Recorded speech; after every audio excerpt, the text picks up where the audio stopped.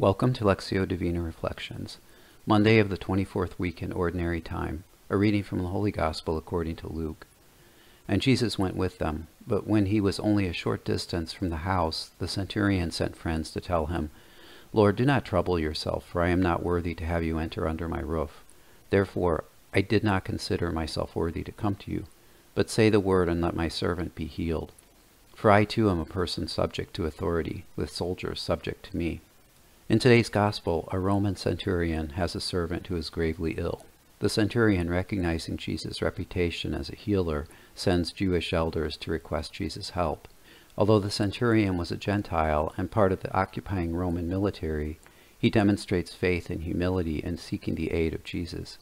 Luke tells us, in fact, that he loves the Jewish community and had built the synagogue for them. The centurion is confident in the chain of command and obedience, something he learned as a soldier who issues commands and follows them. So when he comes to Jesus to ask for his help, he is able to give wholehearted trust in Jesus' authority. Father in heaven, let me come to you with the same confidence and trust as the centurion. His words are the very words spoken during the Mass after the priest elevates the body of Christ and the sacred host and the chalice of the blood of Christ, saying, "Behold, the Lamb of God."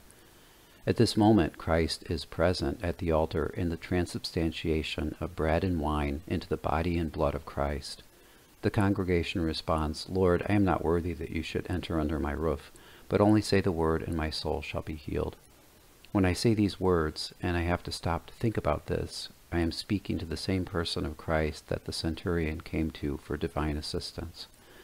Give me the grace, Lord, to recognize this the next time I am at Mass, that you are truly present.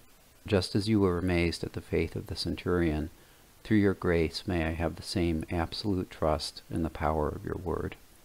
From the first reading, "For there is one God, there is also one mediator between God and men, the man Christ Jesus, who gave himself as a ransom for all. Glory be to the Father, and to the Son, and to the Holy Spirit, as it was in the beginning, is now, and ever shall be, world without end. Amen."